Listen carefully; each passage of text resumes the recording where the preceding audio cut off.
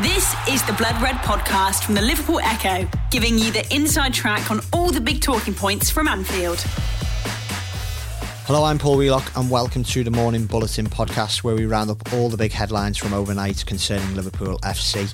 And for the second morning on the run, I'm pleased to say I'm joined by Matt Addison.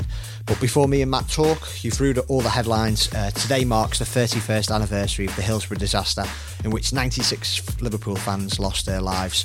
Public services have been postponed due to concerns surrounding coronavirus, but the city will still see poignant acts in tribute to the innocent men, women and children who died as a result of the 1989 disaster. Liverpool City Council will lower the flags to half-mast on the Cunard Building, Town Hall and St George's Hall.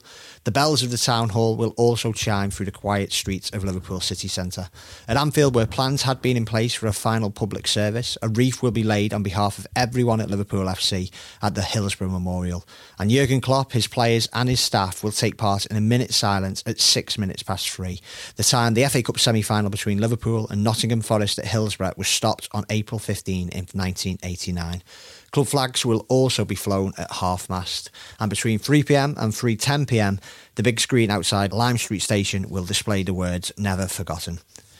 Matt, we'll start with a story on the Liverpool Echo website from our chief LFC writer Ian Doyle about how much it will cost Liverpool if the Premier League returns without supporters in the ground, as is now expected.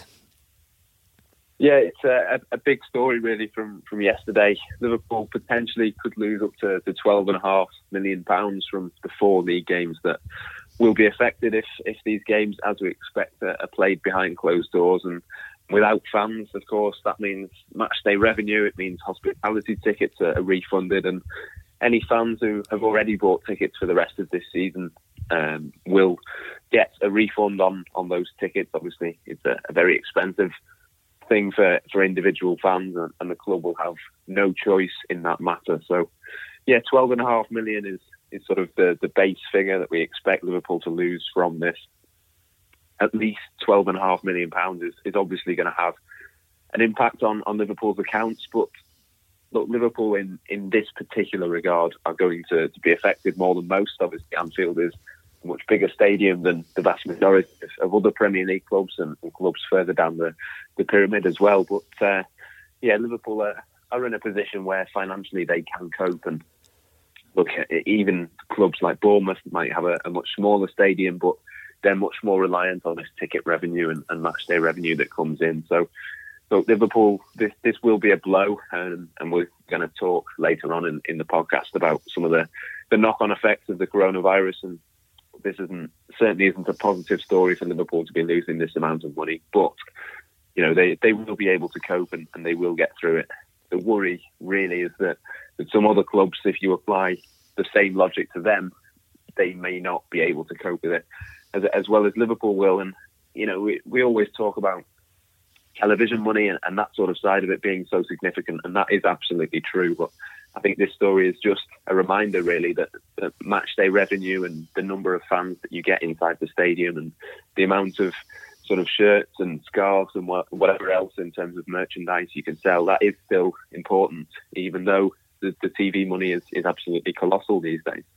Even for a club the size of Liverpool, that's a lot of money to lose. But what we do know for a fact that Liverpool are committed to using their own funds now to pay all of their staff 100% of their wages during this period of ongoing uncertainty after performing that U-turn on their original decision to use the government furlough scheme. You could see the emotive reaction it caused around here in Merseyside. And as the days go by, Matt, it does feel like a bit of a watershed moment for Premier League clubs, if not football clubs across the board, given the disparity in finances from clubs into the top flight to ones lower down the pyramid. And I say watershed because there's been further developments overnight concerning Bournemouth and another Premier League club before those. Yeah, Tottenham, of course, earlier, a few days ago, they reversed their furlough decision, and Bournemouth have now done the same thing, which I think the Tottenham one wasn't a massive surprise. I think the time it took them to make that decision was slightly longer than obviously what Liverpool did it. Liverpool, I think, deserve a bit of credit for doing it so swiftly. Tottenham deserve credit for doing it, and now Bournemouth have followed suit, as you say, overnight. So, yeah, I think certainly for Liverpool and for Tottenham, there was a fair bit of criticism. It didn't look great for them. Obviously, I think both clubs will be sort of certainly in the top 20 richest clubs in the world, if not, slightly higher up in that list. And it didn't look great for them to be relying on a government scheme for, what was intended to be small businesses who may go out of business because of what's happening at the moment. So it wasn't a great look. I think for Bournemouth, there definitely wasn't as much criticism aimed at them. I think, their financial situation is well known. It's, obviously the Premier League money and that sort of thing is significant, and they do have a significant amount of money, but nowhere near what Tottenham and Liverpool have. So it's an interesting one in terms of, as you say, Bournemouth seem to have followed in Tottenham and Liverpool's precedent and sort of followed on from what they've done. But I think it now puts a bit of pressure on the other two clubs who've made that decision and not yet reversed it. One of those being Newcastle United, of course, who are in the middle of a takeover bid. We understand that, from what you read, that's actually going to happen this time, which is very interesting. So they've sort of got that to think about first and foremost before they start to think about anything else. And then the other club is Norwich, who are probably placed in a difficult situation now because, they don't have a huge amount of money. They're probably similar in stature to Bournemouth. Didn't really spend anything when they came up last summer because they didn't have the financial power to be able to do that. And they went down a more cost-effective route and tried to save money where they could just in case they went down this season, which it looks like they're going to. So, yeah, for Norwich, I think, they'll be, I think a few eyes will turn to them now to sort of see whether they follow in Bournemouth's footsteps because, I think, look, when Liverpool and Tottenham reversed that decision, it wasn't a huge surprise, but certainly Bournemouth for me is a slight shock in that they are a smaller team, and I think there was, generally speaking, in the football community, a bit more of an understanding as to why they'd done that. It does make you wonder, clubs like a Norwich, for instance, say if they also reverse the decision, then have to make cost savings elsewhere, certainly if they were to be relegated for if and when the season resumes, like they would sell some of their rising stars, a Todd Cantwell, a Max Aarons, to recoup some of the money obviously they would lose, particularly if they went down to go on top of all the money that clubs are going to lose given this situation. But the more and more as the weeks go by, the more and more you wonder about what impact this is going to have on the transfer market. And we're going to talk about two stories that directly links to that now, Matt. And the first one comes from comments by Liverpool legend Jamie Carragher overnight on Instagram, a Q&A session he's held. And they're now being picked up by news outlets across the world. And one deal involves Liverpool in particular. Yeah, obviously we know that Timo Werner has been a player that's been linked with Liverpool for a long time now. And yeah, Jamie Carragher has sort of voiced the concerns that a few people have started to have that the coronavirus could maybe put a stop to that. Certainly for this summer, maybe it'll push back that deal maybe into January or the next summer as well. And the suggestion is that, clubs are not going to want to spend big amounts of money. Obviously, with all the uncertainty, no one really knows where the land lies ahead of the summer transfer window. The sort of reasoning and explanation at the moment is that clubs are losing a lot of money. The transfer market is going to have to align and sort of, or realign, I should say. And transfer fees I think are going to come down this summer, but it's a case of how much do they come down. And certainly with Werner, the situation is, with that reported release clause of about £50 million before all the coronavirus delay and the postponement, that would have been really good value, I think. But Liverpool just maybe can't take that risk at this moment in time because no one knows where transfer fees are going to end up. £50 million this summer might be, it might have been the equivalent of 100 or 150 last summer. We just don't know exactly how the situation is going to pan out. So certainly if that reported release clause is correct and it does expire this month, I think just because of what's happened and all the uncertainty, it would be too big a risk for Liverpool to strike that deal at this moment in time. And so then you are looking at, going back when the summer transfer window does open, potentially But then, the fee could be very, very different.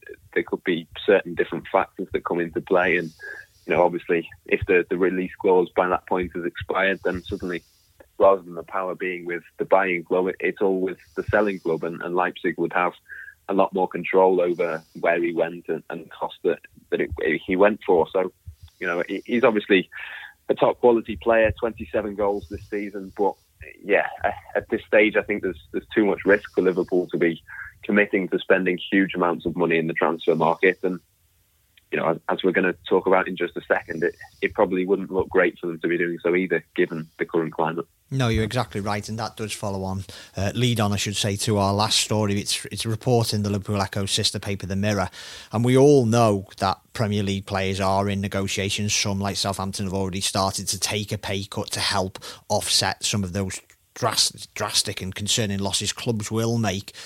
But as The Mirror rightly points out, if players were to make a wage cut, take a wage cut, it would look terrible if clubs then said, OK, we've saved some money there, now let's go spend £30-40 million on a new striker. Yeah, I mean, they cite Arsenal as being the example. I know John Cross covers them quite extensively, and he's the one who's written that story. And yeah, Arsenal trying to get a 12.5% pay cut for their players, but there's been a bit of a mixed reaction amongst the Arsenal players by all accounts, and that seems to have come from the fact that they're saying, well, why should we take a 12.5% pay cut, you save a load of money, and then bring in loads of new players for 50-60 million pounds in the summer? It just wouldn't look right. And when you combine that with the furlough schemes that clubs have been placing their staff on and things like that, you can't, on the one hand, be saying, oh, we've got no money and we need to be saving everywhere we can, and then the next minute be spending 50-60 million pounds on one player. And of course that 50-60 million is only on the transfer fee. There's agents' fees, there's loads of other things that come with transfer deals, and they are much more expensive than that advertised one-off price tag that you pay for the actual player himself. So it raises a lot of questions, I think, over the sort of the future of the transfer market and that sort of thing, because if clubs now are going to commit to their players and say, look, we're not going to spend big this summer, they are still going to make moves in the transfer market. And I would imagine that the number of deals taking place will probably be broadly the same as what it has been in the past, but those transfer fees will come down. And I think the next question we have to answer is whether that's a one-off or will this be a bit of a realignment for the long term, at least for this summer.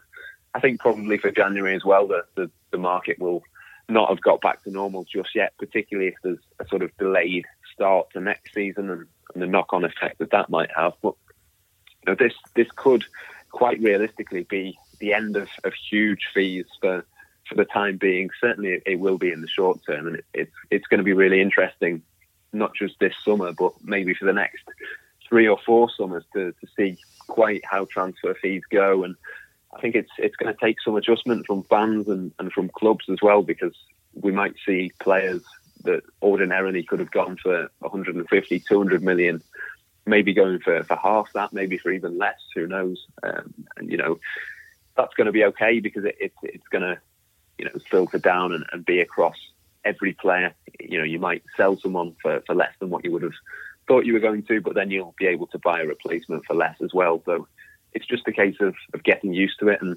the way we report on transfer deals and the way that people read about them and consume those transfer speculations is going to change for quite some time, I think. Matt, thanks as always for joining me on this podcast, and thanks as always to the listeners wherever you are in the world. Have a great day, and we'll be back in the morning. You've been listening to the Blood Red podcast from the Liverpool Echo.